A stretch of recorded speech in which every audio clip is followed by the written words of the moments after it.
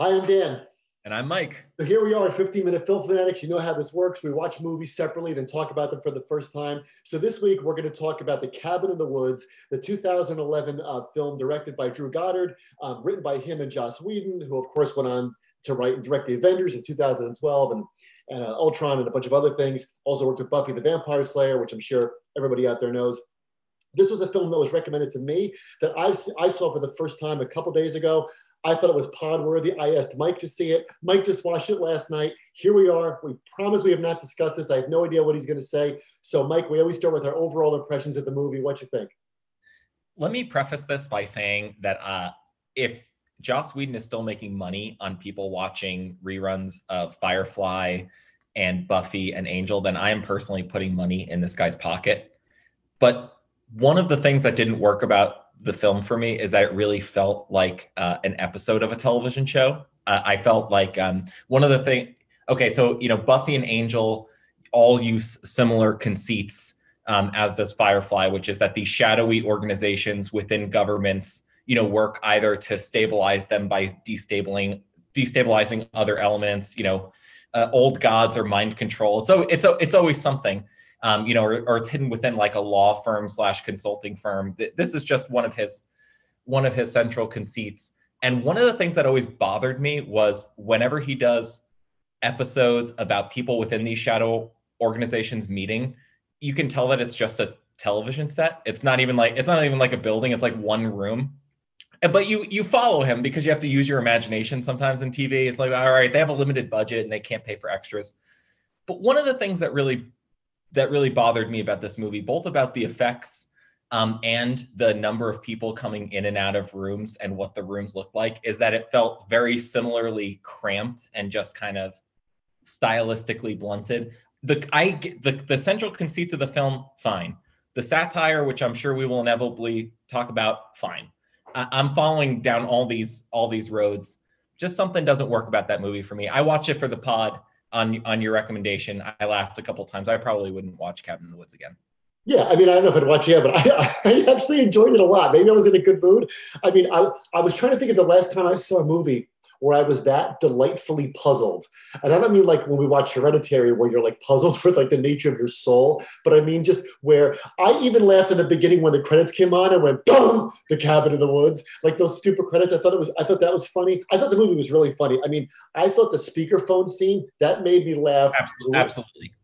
That made me really laugh. I thought when I'm getting ahead of ourselves, but when the elevator kept dinging and all the monsters would come out again, that was so funny. But I thought it was very, very clever. And we'll talk about all the meta stuff because it's a movie about itself.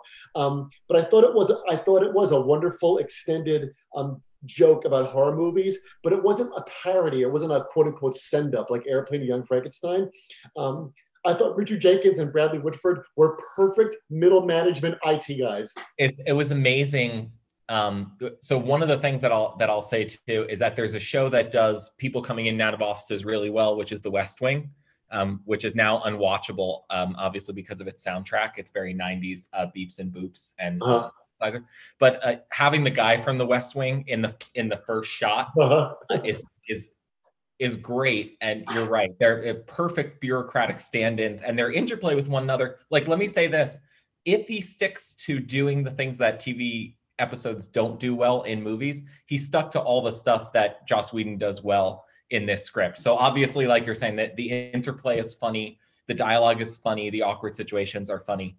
And that's all it was. Firing on all cylinders. Yeah, that's all it was, I thought. I mean, I don't think this was destined to be a big budget movie. I like the fact that it was all pretty much one control room they were stuck in where they had the party and stuff like that. That never really bothered me. It did feel like a really well-produced TV show, but I think that I think that its cheesiness is part of its charm. So you like to use the word charm, and I think that this movie is charming. Like when he goes to do the motorcycle jump and he hits the wall, and it's so silly that I thought it was charming, and everyone involved knows it.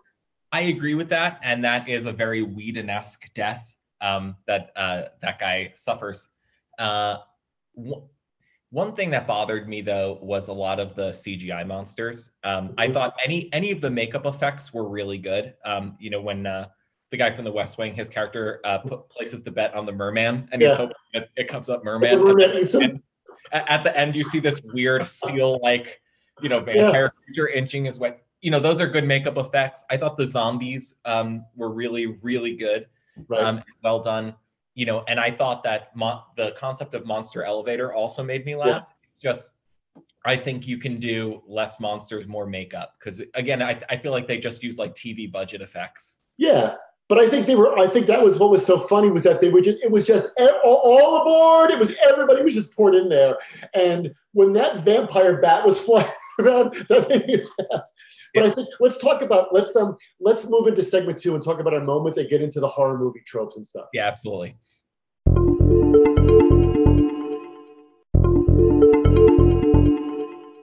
Okay, so in part 2, we like to talk about our big scenes or our key moments of the film. I'm going to go first this time, and talk about the point at which that I think that the viewer has the optimal amount of information in order for the film to play the joke that it's really wanted to play the whole time. And it's about an hour in, and two of our heroes are finally set to escape in the big RV that they have, and they're going through the tunnel.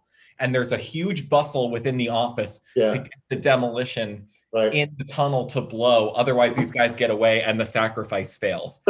So you have a reverse rescue where guys in the office have to make the right move in order to blow up the dynamite. And there's the guy searching for the right wire, and there's all the tropes of the big escape, but on the villain side this time. And you're Yeah, supposed to feel the double mixed tension. Obviously there's the irony that our heroes don't know that could blow at any moment and trap them. And then, on the other end, we have the guys that are now we know what's at stake, or we think we know what's at stake and why people are doing what they're doing. Whereas you're right, for the first hour, you're trying as hard as you can to figure out what they're doing, and you have a hint, but not the full story until sure. that moment where he finally saves everything.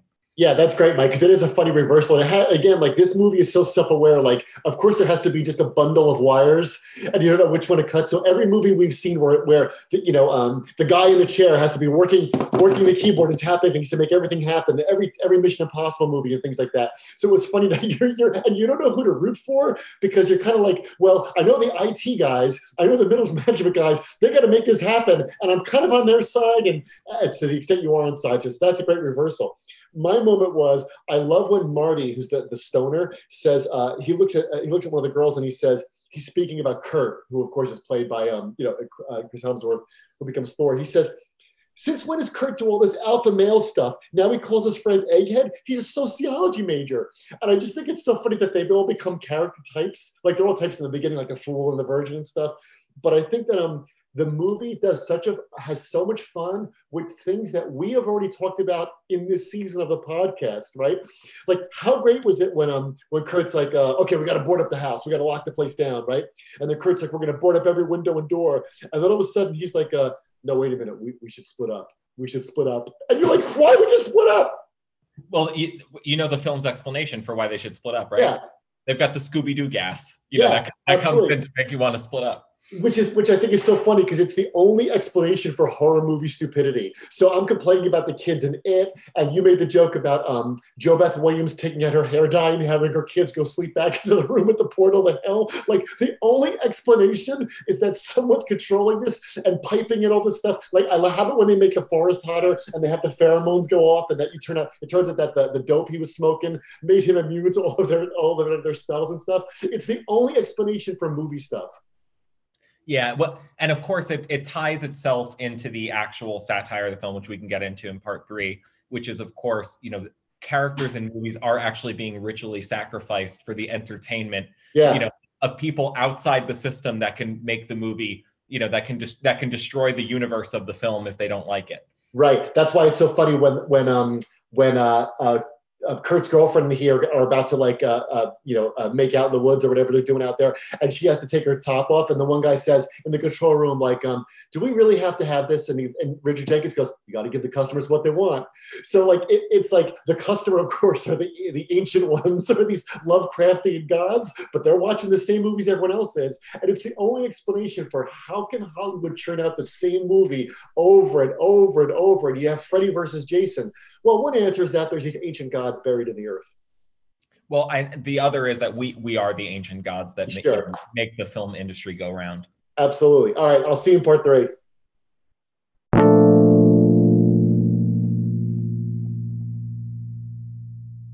So welcome back. In part three, we like to talk about the title or the end of the movie or our overall take on it. Mike, I just want to say that, maybe you went into this with expecting more, but I think this movie's so much fun because it gets to have its cake and eat it too. So a movie like Young Frankenstein or Blazing Saddles, I said, or Airplane or The Naked Gun, those are parodies of tropes. So is this, but it actually gets to do the thing as well. So I think it's kind of funny because the guys in the control room actually become the chased around victims of a horror movie, like once everything flips. And I just think it does that in a very, very clever way. I think having Sigourney Weaver explain the plot of the movie at the end was inspired because that really made me laugh out loud. That Ripley all of a sudden comes up and is the quote unquote the director. And I think it's very, very self-aware. And I think clearly it's a movie for people that love movies. I agree. And the moment where it's really a movie for people who love movies is actually the intercom gag, like you said, which Yeah. you experience the menacing hillbilly at the gas station who weren't like, and if it were any other people on any other trip, you'd just be turning around. Yep. And it's I forget what the character Mordecai. No, Chris Hemsworth's character. I forget. Kurt. And the guy at the end says, I don't even know if Kurt had a cousin. Yeah. When they go into the cabin. Right. So somebody set this whole thing up, but then he's on the phone with the secret agency. I think that one of the reasons that I was having trouble connecting is because once it becomes very obvious that certain characters like Kurt are only in the movie to be slaughtered, which is of course kind of its which is the point. But my sympathies lie in the control room. That's where I laugh the most. That's where I have the most fun. That's where the gags are. And then, like you said, when they get chased around at the end and they die, or like, I'm on Amy Acker's side, no matter what she's in. Like she could be in any TV show, any villain. Like I'm on her side. Seeing Amy Acker die, or get chased around, that's where my sympathies are. And so I think that the movie intended as a screenplay for your sympathies to be balanced kind of 50-50. And I think we're weighted much more heavily in just one direction. All right, and that's fair enough. I mean, I actually found myself rooting for, if that's the wrong word, the guys in the IT, in the control room, because they were so funny, because everyone knows what that's like to have that pressure for your job, even though we don't know what the job is, and even though the job is ridiculous. I love their big board of what they're going to pick in the basement. That's great. That was an excellent gag. And I laughed out loud when he starts screaming like "F you, Japan! F you!" because it was never Japan like Stockholm attack. Yeah. Yeah, so I think when he's complaining that it's not a merman, he says he had the conch in his hand. Yeah. I think you like this movie better than you did because again, you're in it, like as you've said about movies we've discussed before. You're in and out in 90 minutes. It doesn't quote unquote try to say anything. I just think it's a lot of fun. The movie makers know how much fun this is, and that it's the only explanation for why this genre exists. No, it was successful. Yeah. I just think that the one thing missing is it's so clearly a manipulation that you're not on the side of the people in the cabin trying to get out. You're watching very, very much as one of the people in the office. But again, as we said on this podcast already, that doesn't mean that the gags don't work. The gags clearly work. Yeah. And we keep watching. So thanks for listening, everybody. We hope you enjoyed this. We hope you'll subscribe on Apple Podcasts and please leave us a review. You can also follow us on Twitter at 15MINFilm and let us know what you want us to review. Remember, we're doing all horror and monster movies this season. So let us know what you want to be scared of. Thanks for listening. Bye.